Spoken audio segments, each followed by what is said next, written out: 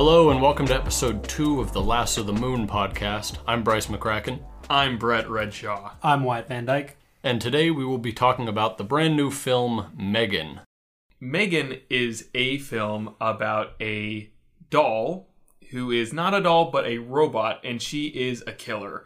It is almost Pearl if it wasn't set on a farm, and it was a lot more AI focused. The movie follows a put together, quickly, informally, impromptu family that has to come together based on extenuating circumstances. So we follow the trials of a family that is just trying to figure it out with the plot device of a 4-foot-tall monster doll that is also on a murderous rampage. So this is, of course, a Blumhouse film.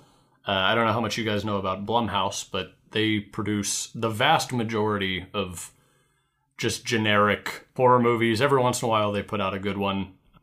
And that kind of leads me to, did we think that this was a good movie? What were our thoughts going into this viewing experience? I mean, I was expecting a horror movie that sort of conforms to a type of horror movie we've seen a lot of, which is killer doll. It certainly takes like a modern twist on the concept. I was not expected to be blown away by the depth and emotion in the film, and certainly wasn't. But I expected an entertaining time, and it was that. Yeah, I didn't catch any of the trailers for this movie. Generally speaking, I try to not watch trailers so I can avoid it, and thankfully I got to avoid it this time.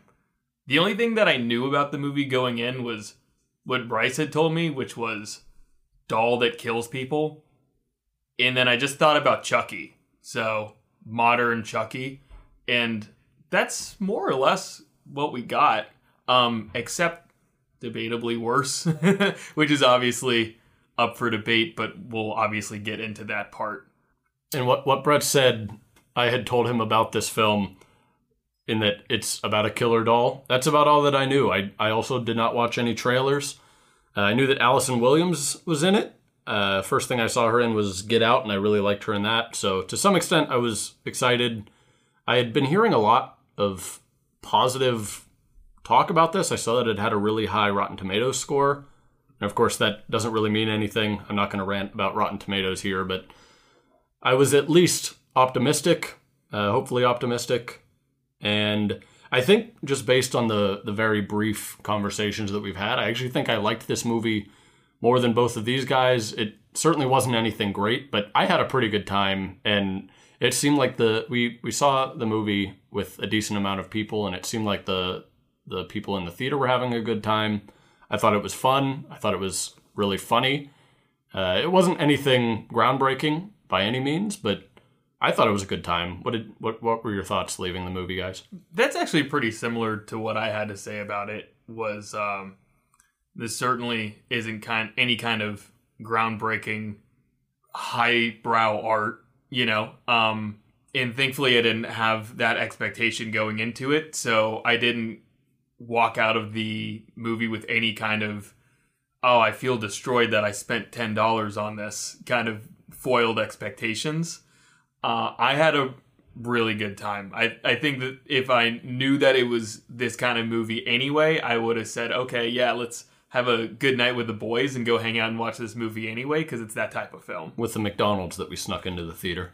Well, some of us. I'm not an animal. Wyatt, you sort of spoiled your thoughts as we were getting in the car, but you didn't seem to like it very much. I mean, I didn't like it. It's not my type of movie. But as Brett was saying, I mean, it was $10 to go see this, $8.50 for me. Shout out student discounts.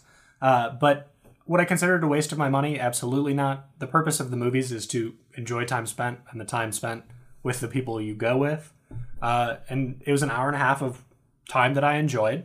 It's a movie I won't think about after we record this podcast for quite literally the rest of my life. Until it makes my top list at the end of the year. Absolutely. I also think it's worth noting that James Wan produced this movie and also produced Annabelle, which means he's been in on 2 different movies about killer dolls. And I don't feel like that's one too many movie related to killer dolls to make and think it's an original idea, but like, it's a new take on it. So yeah, I thought that it was a pretty creative take. There were some standout moments for sure. There were some real highlights that were really funny. There were some real highlights that I actually thought were pretty impressive feats of acting, and we'll talk about that when we get into spoiler content. Yeah, I had a similar feeling. I had a takeaway that was similar to Wyatt's in that I don't think that I'm going to be thinking about this movie a lot, but I wouldn't want that to detract from, the movie going experience, because I would suggest this to a lot of people. I would say you should go watch this movie anyway. It's fun. I also think it's worth noting we're recording this on the 8th of January. The month of January has kind of taken a moniker in the film community, and that is Dumpuary. And it's sort of this vicious cycle where not a lot of people go to the movies in January, so studios don't release their big ticket items in this month. And because there are no good movies coming out in January, nobody goes to the movies. So it's this vicious cycle, and it results in the vast majority of the content that comes out film-wise in January is tough. Realistically, had this come out at some point in the summer when there are a lot of good movies coming out, we probably would not have even seen this movie, but it will likely be one of, if not the biggest movies that comes out this month, and so we wanted to see it. And definitively my favorite movie of 2023. That's a great point. And also, I was going to talk about this later, but you kind of brought up its relative success due to when it was released. I don't know if you guys saw this. Over $30 million box office. Already. Opening weekend, which is pretty shocking to me. But I think you're totally right. It wasn't really going to be competing with anything other than Babylon. And I think the people who care about the kind of movie that Babylon is probably have seen it already, i.e. Yes. The three of us making a podcast. And I think it's worth noting, I touched on briefly what Blumhouse does very well. They get people in the seats. Brett said that this apparently grossed $30 million in the domestic box office over the weekend. I'm seeing that the budget for this movie was $12 million. And that's a pretty big staple of every Blumhouse movie. Tiny budgets and a lot of box office success. So I would imagine these like middle tier Blumhouse production movies are not going anywhere. And I really think a lot of people do like them. And so if you've liked Blumhouse movies in the past, if you like horror movies, I really do think that it's worth seeing. It's a fun time. If you're looking for something to do this weekend or even just a random night, feel free, go see it. It's a good time. All right, we're going to go ahead and get into some spoiler talk. So if you do not want to be spoiled for the film M3GAN, please go out, see it, come back, and join in our discussion. As you should. As you should. Yeah. As you should. Ultimately, that's the goal of this podcast. We just want to have discussions about movies. And if you can participate in that, by all means, do it. Get in the seats. Go see it on a silver screen. Get in the That's how seats. it's meant to be done. Give movies money. Go to the Manor in Squirrel Hill, the greatest movie theater of all time. For our Pittsburgh audience, Manor's a great theater. If you're interested in watching M3GAN for yourself so that you don't get spoiled by our upcoming discussion, it's playing in pretty much every movie theater right now. Feel free to go ahead and check it out. Hello. This is Editor Bryce just chiming in to say, I'm about to tell you that the way this specific episode plays out will be the standard way that we format future episodes, but about halfway through recording this episode, I realized that it doesn't allow for nearly as much discussion as I'd like. We're still very much playing around with how this show will work going forward. I just wanted to give you a fair warning for what I'm about to say, and I thank you for your patience as we figure this thing out. Now, back to the show. So the way that this is going to work and the plan for future episodes of this podcast, I'm just going to go through a plot summary, and hopefully that sparks some good discussion. So M3GAN opens with a fun little ad for these goofy little dolls called Perpetual Pets, and this is framed like an actual ad. I would have thought that it was a legitimate ad probably, had it not played after the Blumhouse credit. Do you guys think that was effective as a way to open the movie? It was a good idea. I mean, I was thoroughly thrown off for the first few seconds before like the content of the ad was displayed, and I realized it was a little bit outrageous, and there was like a dog being put down within the first 10 seconds of it. I thought it was a great way to capture attention early on, and served an effective purpose. Yeah, the absurdity or satire of it was like, hey, kid, did your dog die? Oh man, that sucks. Give money to this toy company, which is a toy company that is a central part of the movie. It was really funny. It was incredibly well done. The shooting of it was really good. I would not be shocked if the people who worked on that specific part of the movie have history in doing ads, like the real ads similar to that one, because it was done exceptionally well. I thought that it was really good. Also, the absurdity of it should have given me more of a hint as to what kind of movie this actually was going to be. But I was like, that's weird, and then just kind of forgot about it. Yeah, I think that's a great point. I realized pretty quickly into this ad that this was meant to be satirical, and I think that opening with this ad gave a good lens to look at the rest of the movie through. Like I said earlier, I didn't really know what to expect going into this, and so by opening the film in this way, I was able to realize, okay, it's not taking itself super seriously. Let's just have a good time. So it cuts directly from this ad for perpetual pets to the backseat of a car, and we see a perpetual pet sitting next to our protagonist of the film, Katie. Katie is 9 years old, and she is in the car with her parents, and they are driving through the snow. We learn later that they're on their way to a skiing trip, but the weather looks pretty bad. I like what this scene does. The opening 10 minutes of this movie I really liked. I think this scene did a really good job of establishing sort of the vibe of how kids are really attached to tech. This perpetual pet toy connects with the iPad, and the parents are sort of bickering about how ridiculous it is that kids these days play with toys, but it's on their iPad, and it didn't feel quite as on the nose as that might sound just based on the description. I thought it was pretty funny. Yeah, I think an overall running theme of the movie is phone bad. The war on the iPad, kid. If the movie is trying to say anything at all, it's probably one or two things, and one of them is phone bad, which a year or two ago, I probably would have been really annoyed at, whereas now I don't feel that annoyed at it after I set up screen time on my phone, and then I see how much time I'm on TikTok, and really disappointed in myself, whereas now I'm much more on the maybe even conservative parent side that actually is the phone bad take. The perpetual pet is like a Furby ripoff, except it's got a giant camera in the front of it that's to the point of absurdity. It's so obvious that there's a giant camera watching your child inside the Furby, and I wanted to shoot it with a gun. And it poops. It poops. That thing pooping, dude. It was very annoying, as it was supposed to be. So the last thing that this scene sets up, we learn that Katie got this doll from her Aunt Jenna, or Aunt Gemma, who works at Funky, and that is the company that produces these toys. And then the inclement weather gets worse and worse. They come to a stop, and they're hit by a car. This is a pretty cliche way to open a horror movie. I can count at least 8 or 9 movies that I've seen in the last decade or so that open with a car crash in one way or another. Even Get Out, which features Allison Williams, the same actress from this movie, starts with a car crash. It's obviously done differently, but I felt like this was pretty effective in this movie. And in general, I think it's a pretty effective trope for horror movies. It starts off the movie with a feeling of tension, and I thought that it was done pretty well here. The car crash as a plot device, I agree, was pretty good.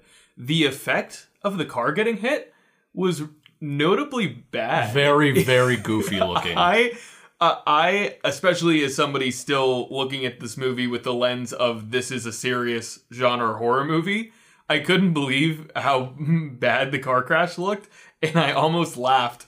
They were very clearly on a green screen stage, and these lights just come out of nowhere, and then there's a big boom, and then it cuts. But also, and I still don't know what to make of this, that the effect of the car crashing was bad in a movie that had, and I was going to talk about this later, but really good practical effects. Yes. The movie has really good And good practical special effects. And somehow they just started off on a really sour note. Yeah, they just didn't seem to try very hard with the car crash. But for the sake of the movie and the plot, I thought that it was pretty well done. Agreed.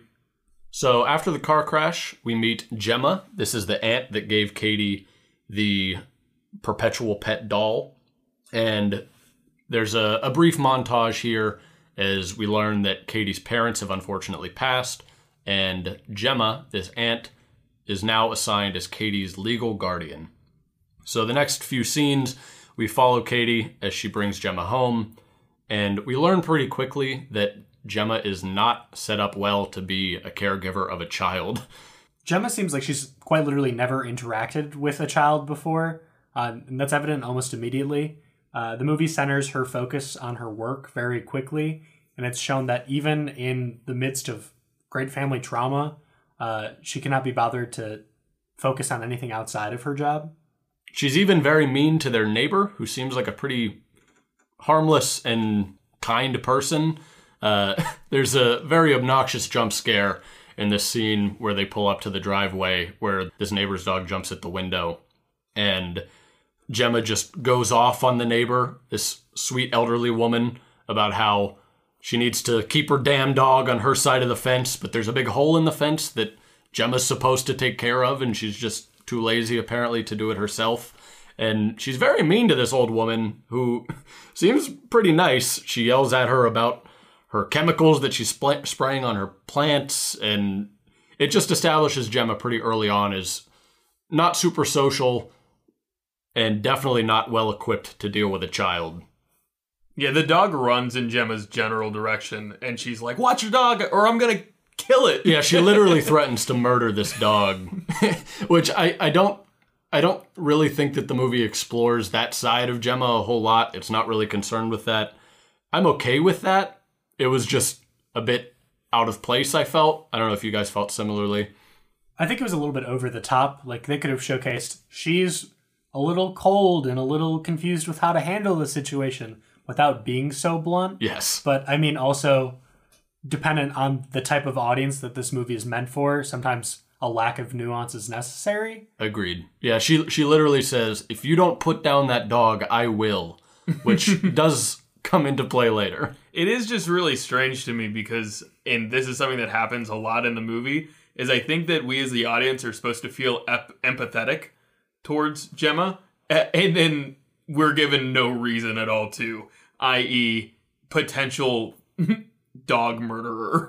So the dog murder line, I actually think, is one thing that I want to point out that I think this movie did pretty well, and that's the idea of Chekhov's gun. If you're not familiar with that, it's a literary principle that every single thing in a movie should be there for a purpose, and it applies to books and any other kind of narrative structure as well. But the idea is, if you show a gun in a movie, you have to use the gun later in the movie. And I actually felt like it did that pretty well throughout. I'll highlight a few more times that it shows something and then it comes up later in a pretty creative way. So this scene, we see Gemma attempting to acclimate to life with a child. And I was thinking this whole time, this would actually make a pretty good drama on its own. It's That is a movie. That's Madagascar. Madagascar. That's Manchester by the Sea. Yes. Very similar movie, much darker. Very similar concept. in plot. Yeah, not in tone at all. in energy, no. My notes say, I wish there were more penguins in this movie, but that would be Madagascar. There should always be more penguins in any movie. Penguins make the world go round.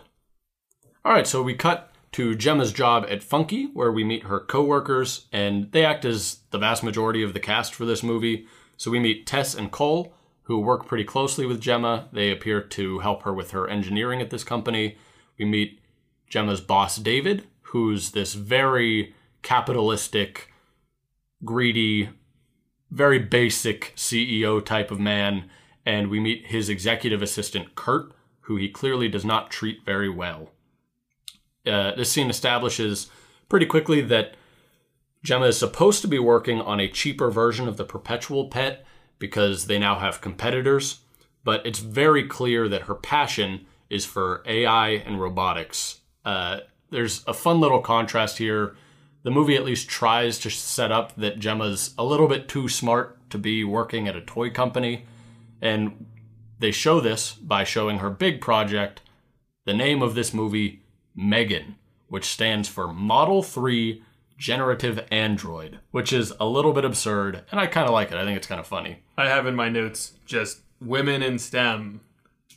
Yes. Woo! She is very smart and really good at her job. And you know what? Damn it, I can appreciate that.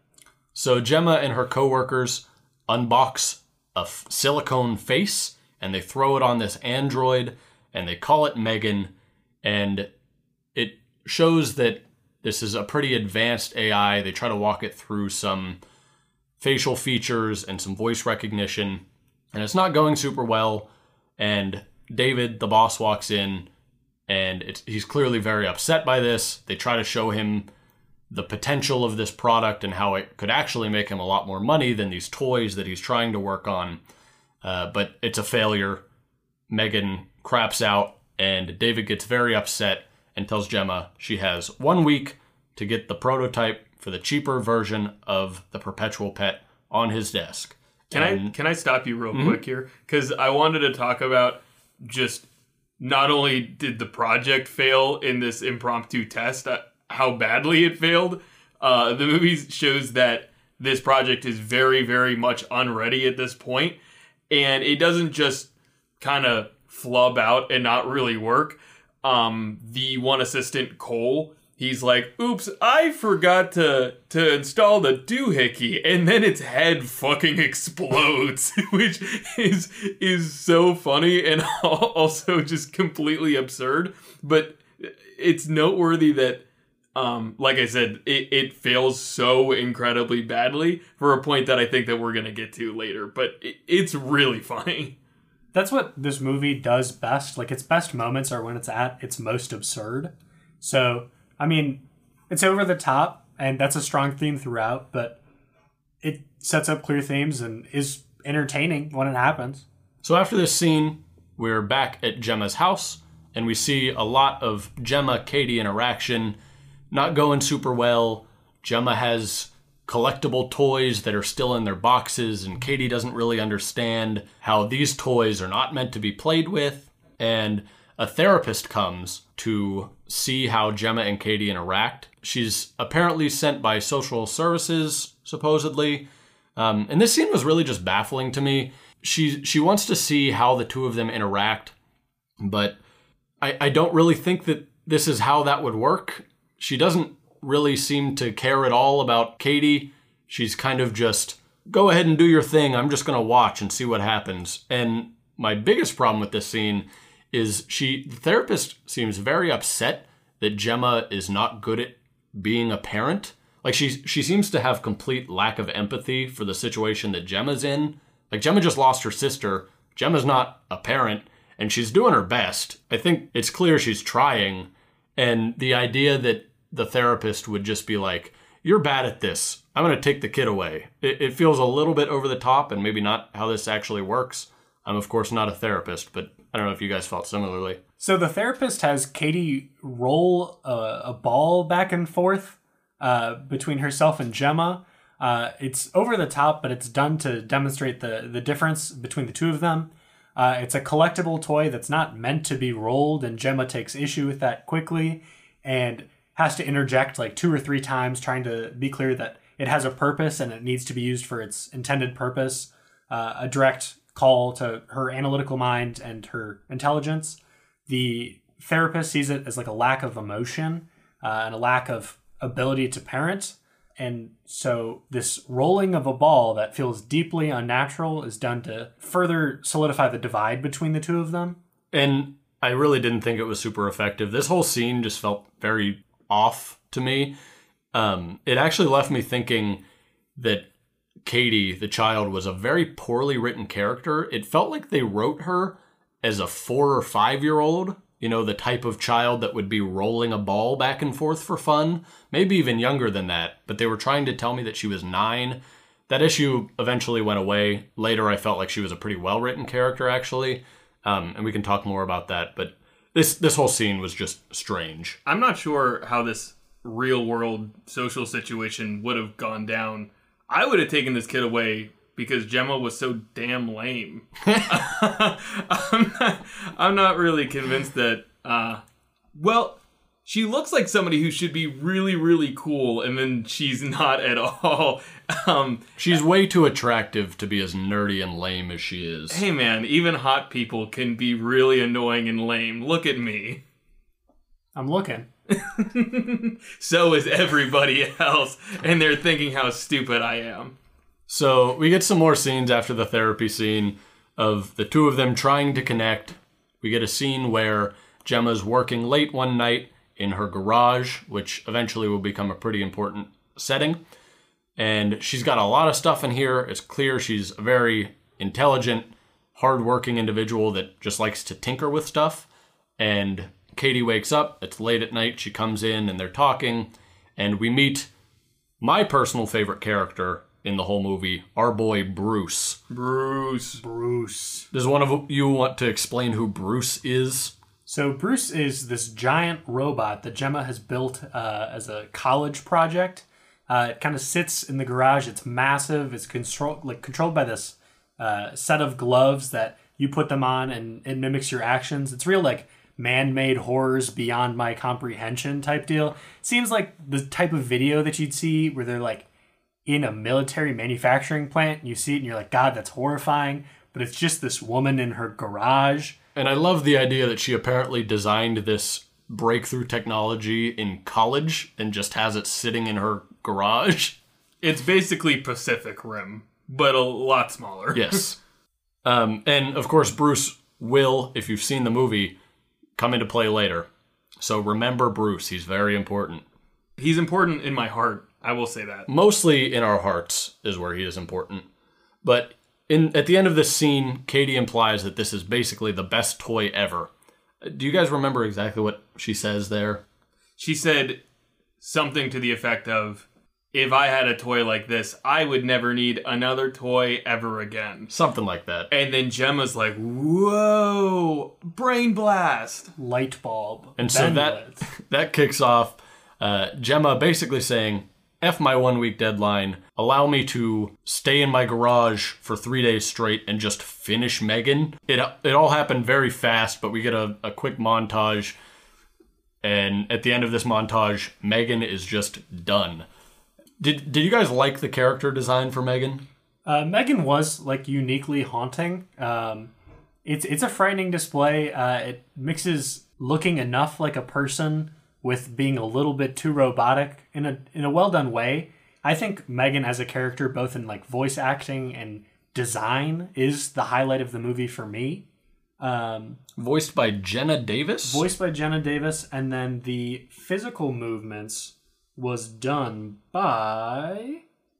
One second. As Wyatt finds that, something about that. I actually was thinking a lot throughout this movie. I really like this voice performance by this child. She's not really been in anything else, but granted, she's not asked to do a whole lot. She's even expected to deliver her lines in a pretty monotone way, and they throw some cool voice effects on there.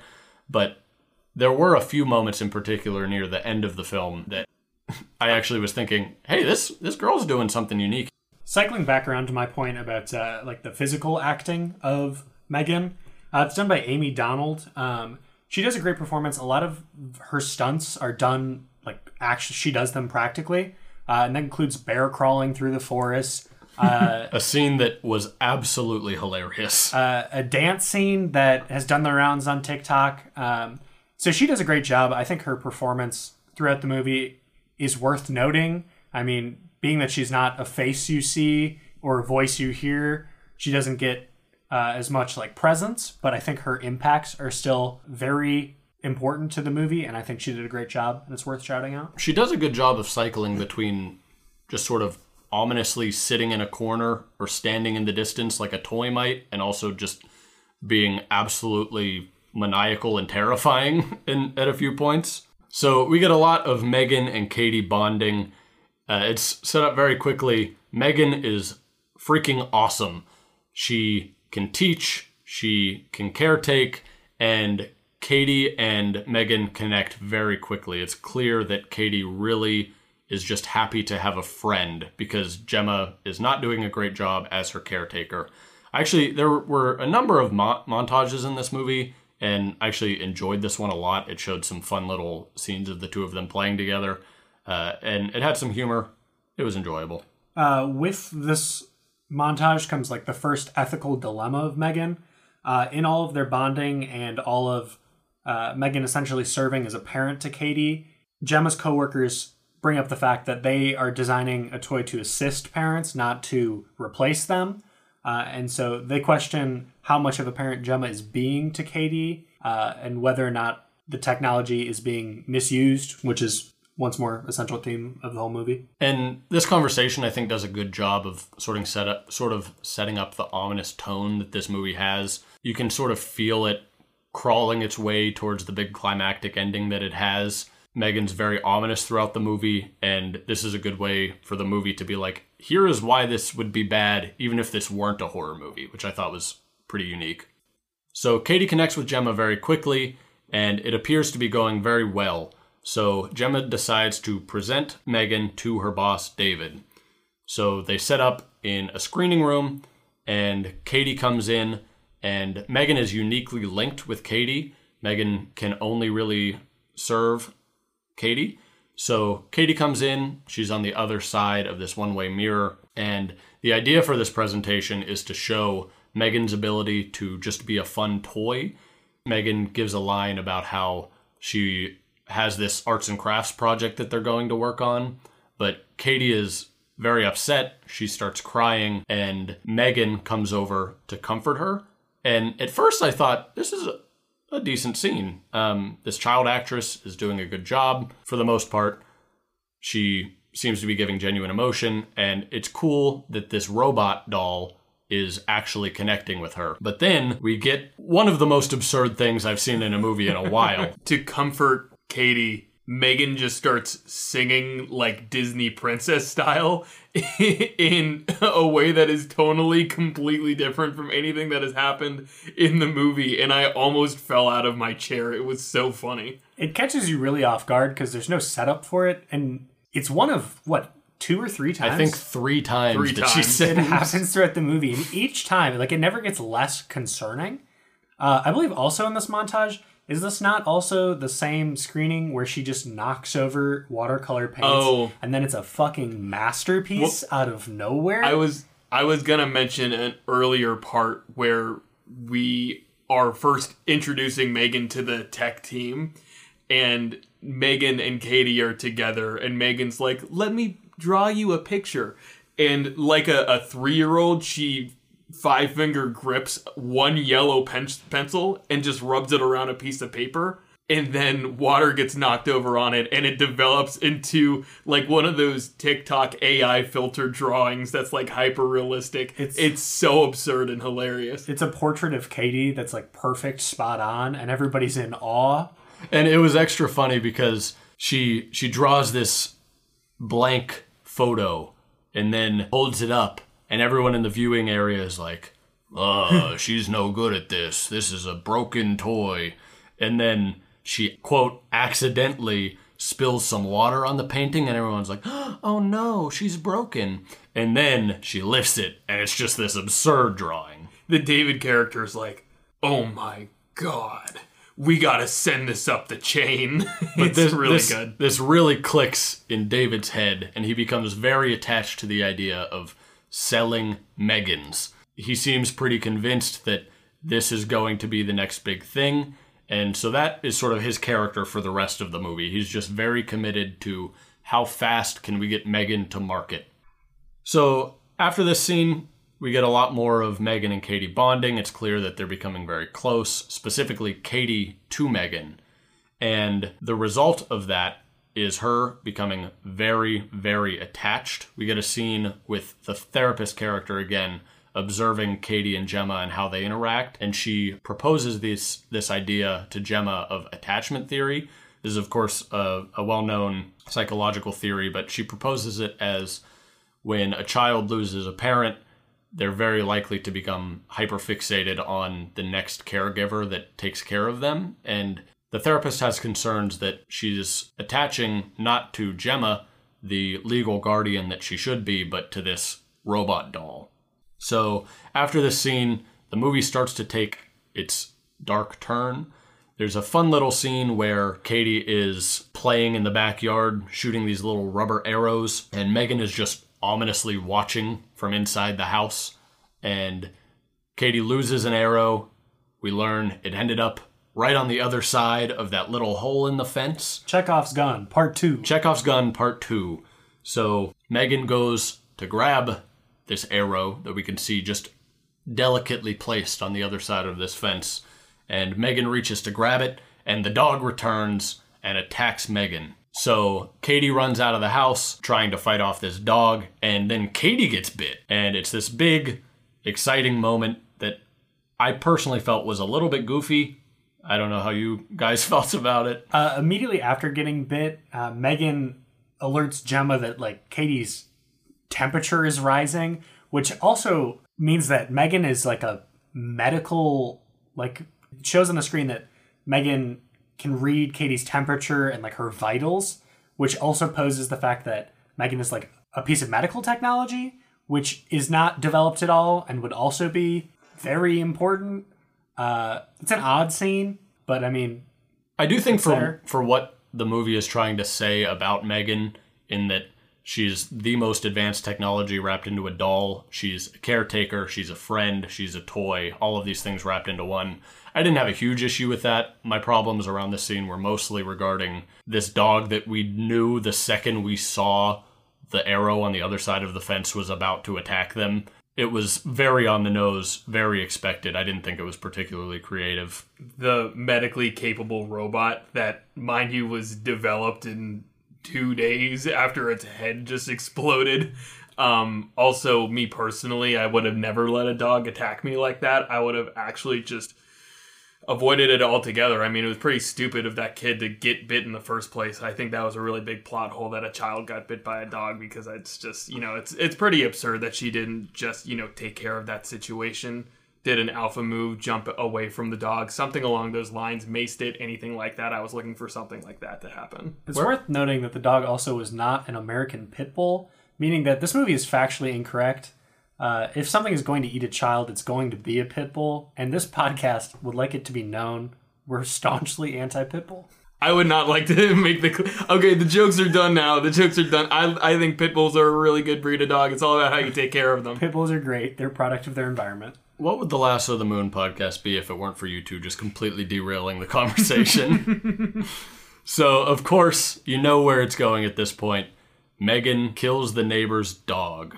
She returns in the night, and does it show how she kills the dog? No, and I was going to talk about that, because they needed to at least allude to exactly how the dog was killed. The way that, I'm not saying actually, show a dog dying on screen. You shouldn't, viscerally do that, especially in a PG-13 movie. But the way that it's implied that the dog dies is that we see it being ambiguously sucked through the hole in the fence, and then that's it. It's not like M3GAN set a trap up for the dog and it walked into it. We have no idea what happened to the dog. Even for the rest of the movie, we don't really know what happened. It's a little silly.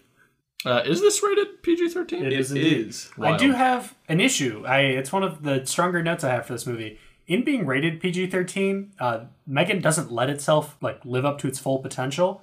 I think if this movie took on the full R rating and really leaned into the dark comedy horror genre, instead of maximizing audiences by making it available to younger audiences, it could have been a better movie. It's lacking in its elements of horror. It's not scary. Correct. Bryce mentioned that you see the dog jump scare coming from a mile away, and there's maybe 1 or 2 points throughout the entire movie where I was actually caught off guard and oh, that got me. So I think in being a PG-13 movie, they limited themselves. This could have been more than it was. And that was not super surprising. Blumhouse is very well known for making everything PG-13 because PG-13 movies gross the most. They are open to the most audiences. So I didn't think this movie was that gross at all. thank you for that horrendous pun. So there's actually a lot of time here that passes, and I struggled to remember the bits and pieces that are kind of interspersed between Megan's next few kills. But the neighbor is, of course, very upset because, again, she's a sweet old lady. Her dog is now missing, and she's showing up with police, trying to figure out where her dog is. She's blaming Gemma because, again, Gemma threatened to murder her dog, and now it's missing. And Megan seems to perceive this as a threat, so she lures the neighbor using her advanced voice technology. She imitates the whimpering dog in a shed and lures in the neighbor. And then in what I think was one of the more fun kills in the movie, she slams the neighbor up against a wall, uses a staple gun from halfway across the garage. Correction, it was a nail gun. A nail gun from halfway across the garage, nails this old woman's hand to the wall, and then uses some spray chemicals, again Chekhov's gun, to just spray her in the face. I'm not entirely sure how that results in you killing her, but the scene ends and she's dead now. Also, like, blood appears to come out at the end, which once more is like, is this acid? Is what is going on? It's not clear, but it's interesting. It's fun to watch. It was entertaining. Yeah. So after that, we get to what was my personal favorite scene in the movie. Gemma earlier on had established she's going to try to send Katie to school because she needs to work. She's not able to homeschool her like Katie's parents had in the past. And she suggests the idea of this alternative school that apparently meets outdoors, and it's for more creative type children. So she drives to this school, which is literally just in the woods.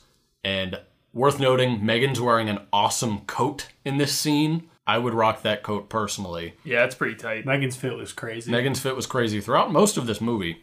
Katie does not want to part with Megan, so the teacher allows Megan to sit on the toy table with all of the other dolls that the kids can't part with in my favorite shot of the film, which is this hilarious and disturbing shot of all of these fun little stuffed toys and then this hyper-realistic doll sitting in the center of it, and it slow zooms in on this shot, and it's very unnerving, and I thought it was pretty good. Leading up to this scene, there are about 20 different pieces of dialogue where Gemma's like, you can't take Megan. And Katie's like, I want to take Megan. And it was really, and then really she's annoying. like, you can't take Megan. And then she's like, I want to take Megan. It happens 20 times over. And A, it was so overwhelming.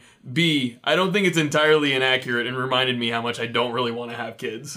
I do think it is worth noting there are some really funny jokes in the lead up to the wood scene. Specifically, I think my favorite joke in the movie is when the teacher shows up at the car and is like, are these your daughters? And then she's like, no, actually this is a toy. And then Megan turns her head and looks at the teacher, and the teacher's like, holy shit. Followed up by, do you guys remember the joke that sets up the boy that Megan would go on to kill? What he says to his mom? Yes, of course. So Gemma is talking to one of the other mothers that's just hanging out at the school for some reason, observing the kids. And she's like, that's my boy over there. And this kid's like 12 feet tall and has a low voice. And she's like, I know he hit a big growth spurt, but he's actually a sweetheart. Aren't you, honey? And then he turns around and uses, I believe, the only F word in the movie, because PG-13 movies are allotted one F word. It's used well in this instance. Very well. And he turns and says, fuck off, Mom. That was a big highlight for me. But this boy that's clearly an asshole ends up being a pretty important character for this scene. Katie is paired with this kid, and they're supposed to walk out into the woods to find some chestnuts. This kid finds a chestnut, which is spiky. I didn't know that. I don't know my chestnut lore.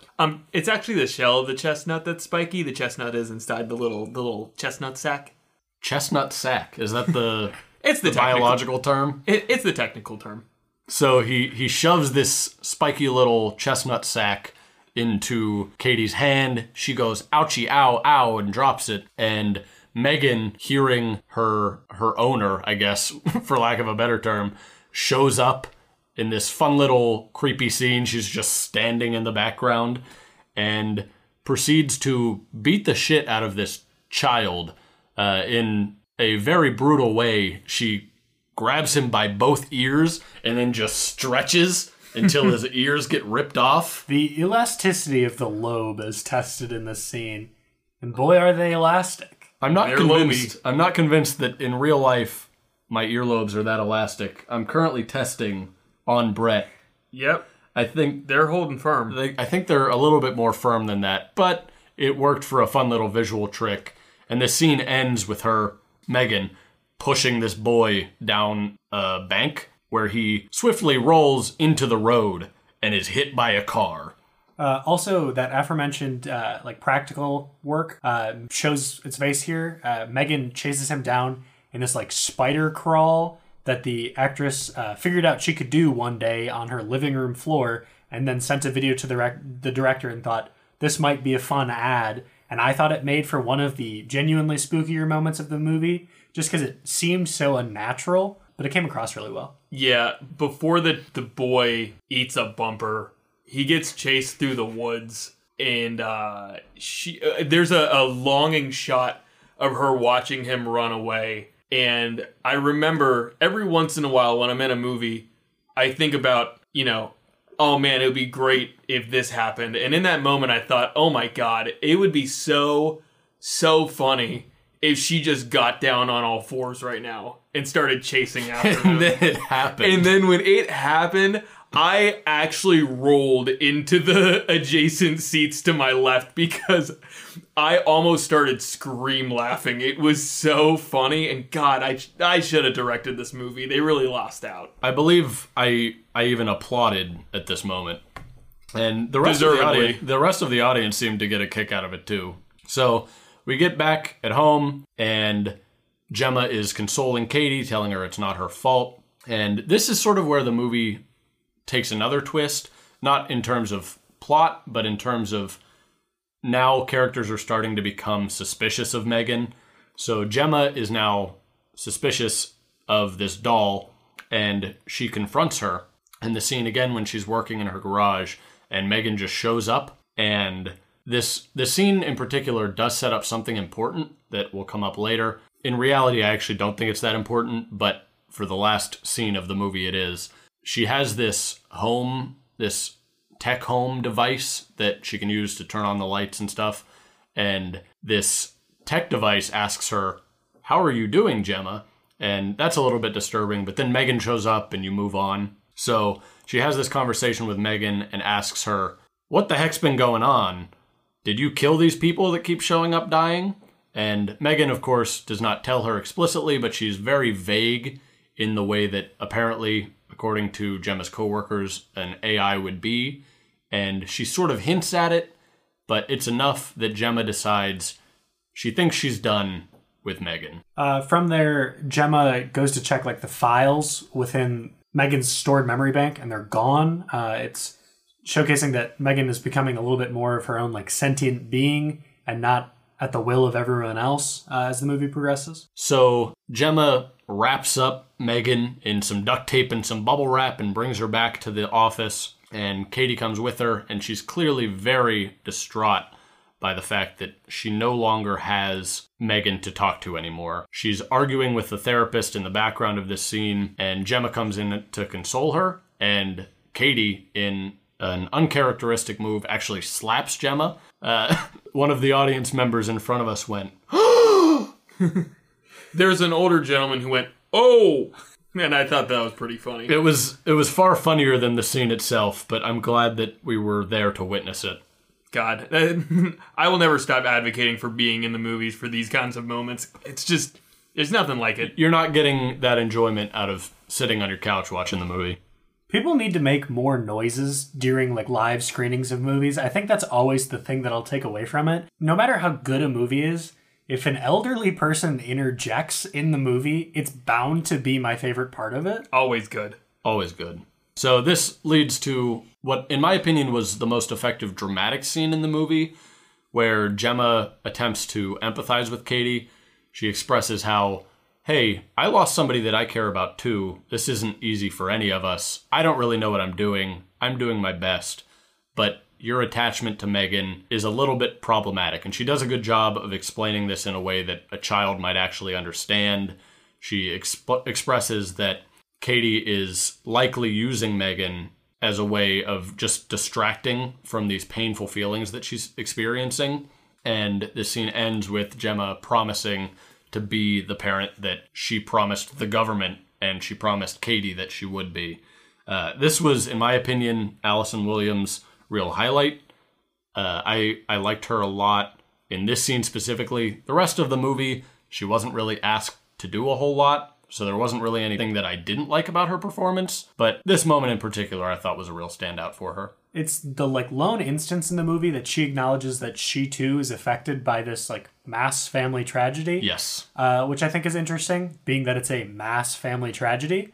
But in her one ask of emotion, she does a good job. Yeah, it's actually a pretty big plot hole to me because they do make it purposely vague what Gemma's relationship is with her late sister. Mm-hmm.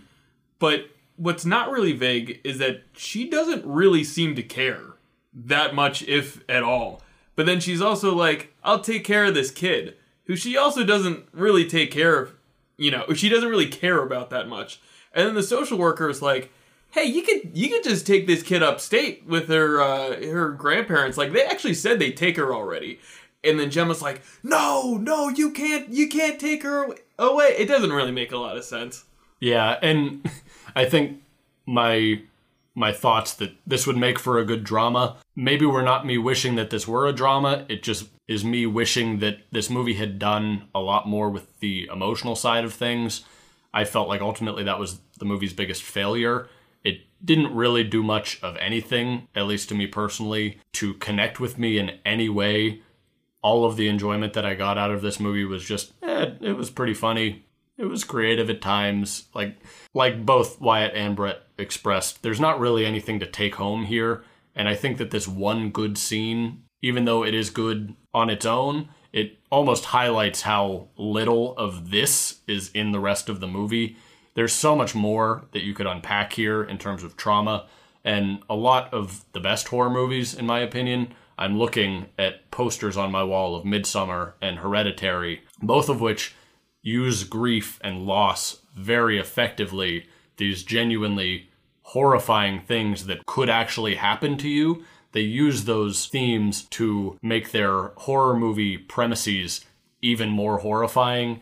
And I don't think I would ever expect that from a Blumhouse movie, but in the search for a great movie, which I personally always am in the search of that, this movie really lacks that. So Gemma discusses some more ethics with her coworkers. Not super interesting conversation, in my opinion. The script is not really interesting enough to hold a lot of weight in these less intense scenes. But she ultimately here decides, we're done with M3GAN. She's progressing too rapidly, she's becoming too independent, and she's giving off some really sus vibes. To put it eloquently. So Gemma attempts, as well as her coworkers attempt, to convince their boss David that, hey, we shouldn't continue with this. It's not right. We're not quite there yet in terms of this technology and the ethics of it. But, of course, David is far too committed to making the racks that M3GAN would bring to this company. So this leads us to the climax of the movie. David, of course, decides to launch the worldwide ad campaign for M3GAN. We get another sort of real-life moment where we see a fictionalized newscast of news people talking about this big technology that will drastically change the toy industry. This was pretty entertaining. So we see David as he does his best in his executive overlord self to get a bunch of people into their corporate headquarters to unveil M3GAN. And then as this is going on, Tess and Cole, who are now alone with M3GAN in the lab, attempt to shut her off. This was another scene that I really liked. I guess probably just because something was actually happening. So Cole walks up behind M3GAN to unplug her, and she hops off this rack that she's strung up on and wraps her own cords around David's head and then pulls him up, and he is now hanging from M3GAN's own cord. It's all very, very wild, and I thought it was pretty entertaining. This kicks off a lot of M3GAN badassery. Yes. Which, if you're going to make a movie that isn't too serious, and you're just going for the entertaining factor, I wish they would have gotten to this a little sooner and leaned into it more, because it's really so good. It was very, very entertaining to watch her, kill her makers, or at least attempt to.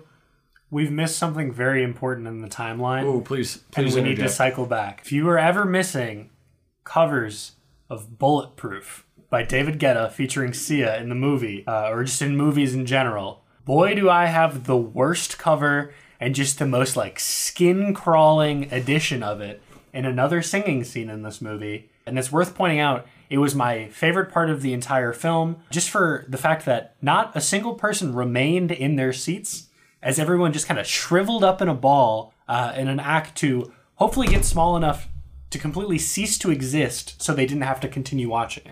Funny enough, this was actually the second movie in the last few months that I've seen that used Bulletproof to horrible effect. I don't think either of you watched Swimmers with me. It was a Netflix movie. Oh, I watched it. I know exactly what you mean. But it's a pretty serious movie in terms of the tone.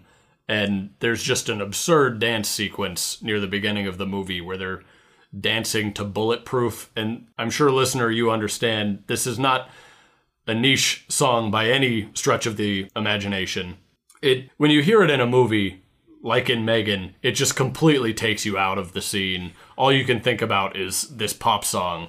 And it's just goofy. Yeah, it's definitely a meme song at this point. Yes. There have been a weird number of similar situations in film that we've seen recently, now that I think about it, between weird singing scenes 3 times in this movie, the scene that Bryce referenced in The Swimmers, and for any real movie head members of our audience who saw They Them, there is a fantastic oh my goodness musical breakout of a Pink song that I just can't even begin to explain how funny it is. You should really see it for yourself. It's completely ridiculous. Yeah, if there's no reason to ever watch They/Them on Peacock other than to find this singing scene in the middle of the movie, maybe watch 3 or 4 minutes before that just so that you get an idea of the tone that this movie's trying to set up, and then just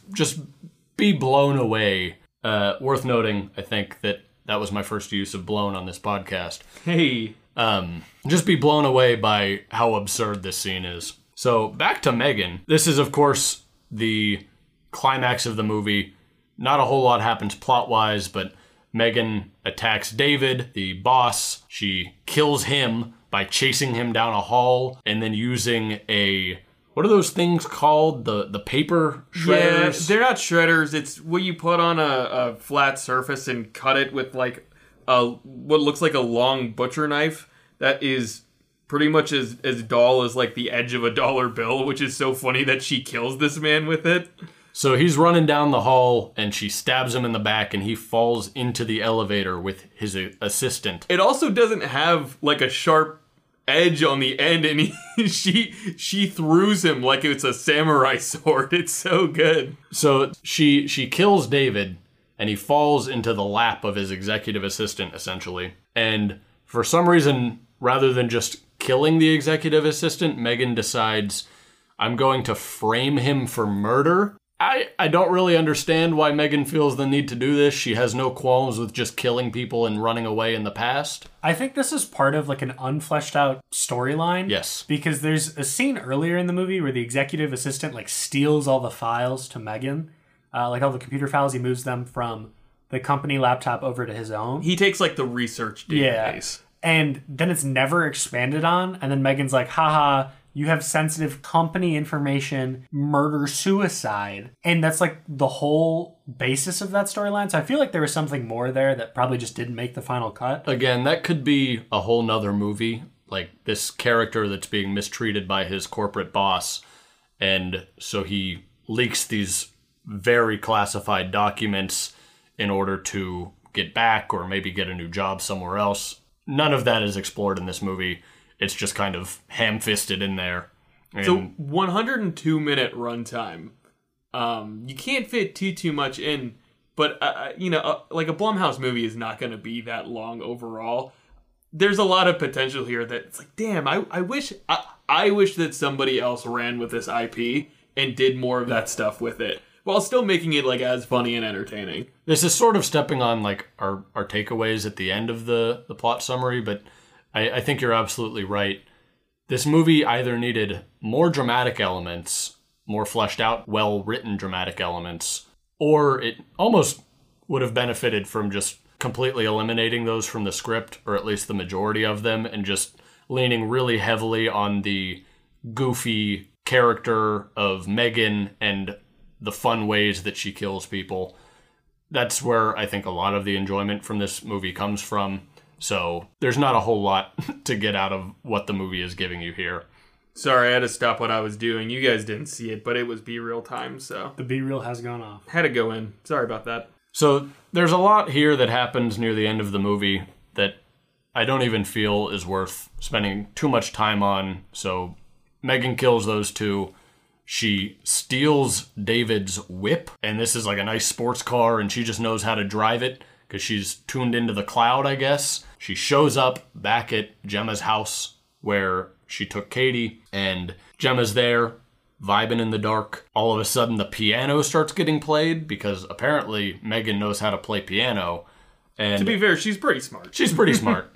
It was ominous, a little bit silly. I didn't hate it. What song was she playing? I was just about to say, what song was that? I wanted to know what it was. It is... I couldn't tell exactly what it was, or I could hear the melody and know that it was recognizable. It's also kind of another meme song. Like, it was funny that she was playing it on piano in a serious moment of the movie. If you guys keep talking, I will find this. We're just going to move on. For our listeners, you just missed a nearly 10-minute conversation of us trying to figure out what song M3GAN is playing, and ultimately we couldn't figure it out. We argued about whether or not it was the Lost theme, and as I'm saying this, Wyatt appears to have had a eureka moment. It's Toy Soldiers, which Eminem samples in a song in the Marshall Mathers, the Eminem Show record, and it's the sample part of that.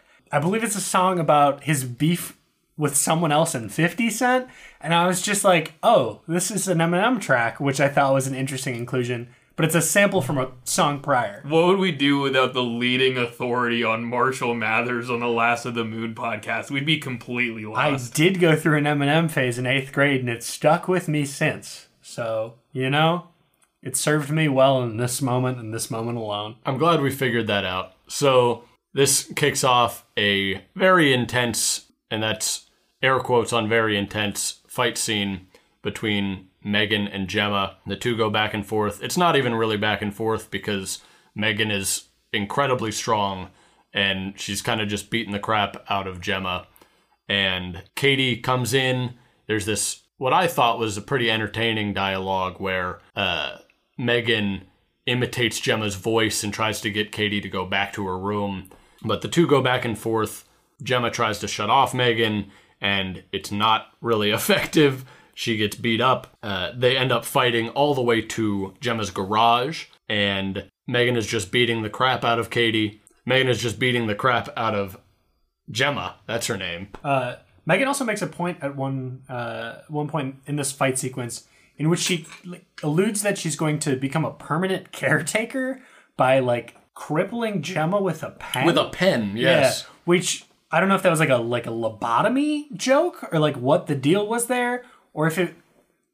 Either way, it came across very odd. There's a reoccurring thing throughout the movie where Gemma uses a pen to distract M3GAN before she shuts her off, but the illusion of I would like to comment on this before you go further. This might be off base, but what I gathered from this is that the pen is some kind of device that you can flash into the robot's eyes, and then M3GAN was like, what this would do to a human brain is essentially lobotomize you. And I was like, no, that's Men in Black. No, because she mentions a particular artery or organ that because she has the entire internet to pull from, she implied she's going to stab it into her and turn her basically into a paraplegic. I see. I assume I missed that. I think it was just a normal tablet pen, and she was just using it as like a, here, look at this. And then because she's programmed to do what she's told, she would look at it and then not notice her being turned off. Makes sense. I take everything back that I said. You're a fool. Well, the movie itself, 10 out of 10. It's actually a perfect cinematic masterpiece. So they're fighting. Gemma's getting the crap beaten out of her by M3GAN. Gets kneecapped with a hammer. Gets kneecapped with a hammer. It's pretty crazy. But then fortunately, Katie shows up to save the day. And she's got, somehow, I don't know when she put them on, but she's got the gloves to control Bruce in her hands, or on her hands, rather. And the tides turn for this battle. Katie tears M3GAN to shreds. She literally tears her in half. And the movie does a very classic horror movie trope here where they make it look like the bad guy died, but then he's not actually dead. I do think it's worth noting, before Katie attacks M3GAN with Bruce, did I even mention that she uses Bruce to tear her apart? I think you might have been getting there. She's got the gloves on. They're controlling Bruce. It's a Pacific Rim fight, and it looks really good. And of course, this 9-year-old with no prior instruction knows how to use this like super advanced technology, and it just comes about real easy. But I mean, we saw Bruce earlier in the movie. Yes. You knew he was coming back. You knew he was coming back, and Katie liked him. So I guess there's a connection there, and she just knows how to use him. It was a good callback. It was fun. It was fun. My main issue with this scene is, so when Katie first shows up, it shows M3GAN reading her emotions, and you watch in real time as Katie shifts sort of from wariness and fear to starting to trust M3GAN, as M3GAN is sort of imploring her to switch over to the dark side and trust M3GAN, because they're best friends. M3GAN's been the real one taking care of her. And unless I missed something, I think I know what you missed. So on the heads up display that we're seeing from M3GAN, you see that it's starting to analyze that Katie's face is showing trusting. And I also thought that it was implying that she's trusting M3GAN. And I think that the audience is supposed to think that what she's actually seeing is trusting. She's trusting Gemma, her aunt. That, okay, hey, actually, maybe this M3GAN thing isn't very good. That's a very good point. Very good point. Yeah, okay. So my issue with that scene has been revoked. Thank you, Brett's beautiful, beautiful brain. It's pretty good. So, of course, M3GAN's top half is alive. The classic not actually dead trope. Her top half crawls around, and now she's trying to kill Katie. And, of course, that's the nail in the coffin. Katie no longer has any ties to M3GAN. And I also think it's worth noting M3GAN's appearance here is very distorted, because in their fight, Gemma took a chainsaw to M3GAN's head, and it gave her a big gash in the face and also ripped out a lot of her hair. So I actually do think that that's important, not just to make her a little bit scarier for the audience, but also when Katie comes in, she has not actually seen M3GAN at any point until this moment. She walks in and not only sees the inner horror of what M3GAN is doing, she realizes she's actually bad, but now she also has this very scary physical appearance that I actually think is important to Katie's change in loyalty. So they're fighting the top half of M3GAN, and Gemma grabs Bruce's head and just starts bashing M3GAN's skull with Bruce's head. It's a fun little duality there. Her old robot is now being used to beat the shit out of this brand new, far more advanced robot. Nog on nog. Nog on nog violence. So Gemma is getting choked by M3GAN as she's beating her up with Bruce's head, and she exposes the microchip that I think is the most important Chekhov's gun. The first time we meet Bruce, Gemma points out, this little chip here in his head is where all of his power is. That's where all of his memories go. That's where all of who he is. And so Katie sees this. It's now been exposed in M3GAN because of Bruce's big head. Katie grabs a screwdriver, stabs it into M3GAN's head, and the movie at this point is essentially over. M3GAN is dead, or so you think, because classic horror trope number 2 comes out here. Police arrive. We get a lingering shot inside Gemma's home, and the smart home turns on its own, sort of implying Sequel for more money. sequel for more money. Which I immediately thought, being that the way that M3GAN is spelled in this title is like essentially M3GAN. M3GAN! What are they gonna call the third movie? Morgan. You can't call it M3GAN again. Matugan? M2GAN. M3GAN 2. The Squeakquel. My theory, if this actually gets a sequel, the Smart House. Damn. Okay. I didn't think we were gonna laugh about it for that long. I'm glad you liked my Alvin and the Chipmunks joke. I'm so tired. Listener, you can't see Wyatt because we don't have cameras yet, but this boy has tears coming out of his eyes over an Alvin and the Chipmunks joke. You won't see me in the future. I will refuse to be perceived. So, yeah, that brings us to the end of M3GAN. I personally... Wyatt is still losing it over the Squeakquel joke. So I'm just going to keep going. I personally had a good time. We talked a lot about what this movie didn't do well. Maybe because the things that it did do well were pretty basic. But, yeah, I thought that this was a fun time. God damn it. I'm so sorry. I'm just so tired. We're gonna put Wyatt to bed very soon, and he's gonna get a good night's sleep. I'm locking back in. We're back. We're back. Bad movie for the movie lover and me. Great movie for the guy who likes to point at things and laugh. And those are my two different personalities. So, we hit one out of the two. It wasn't bad.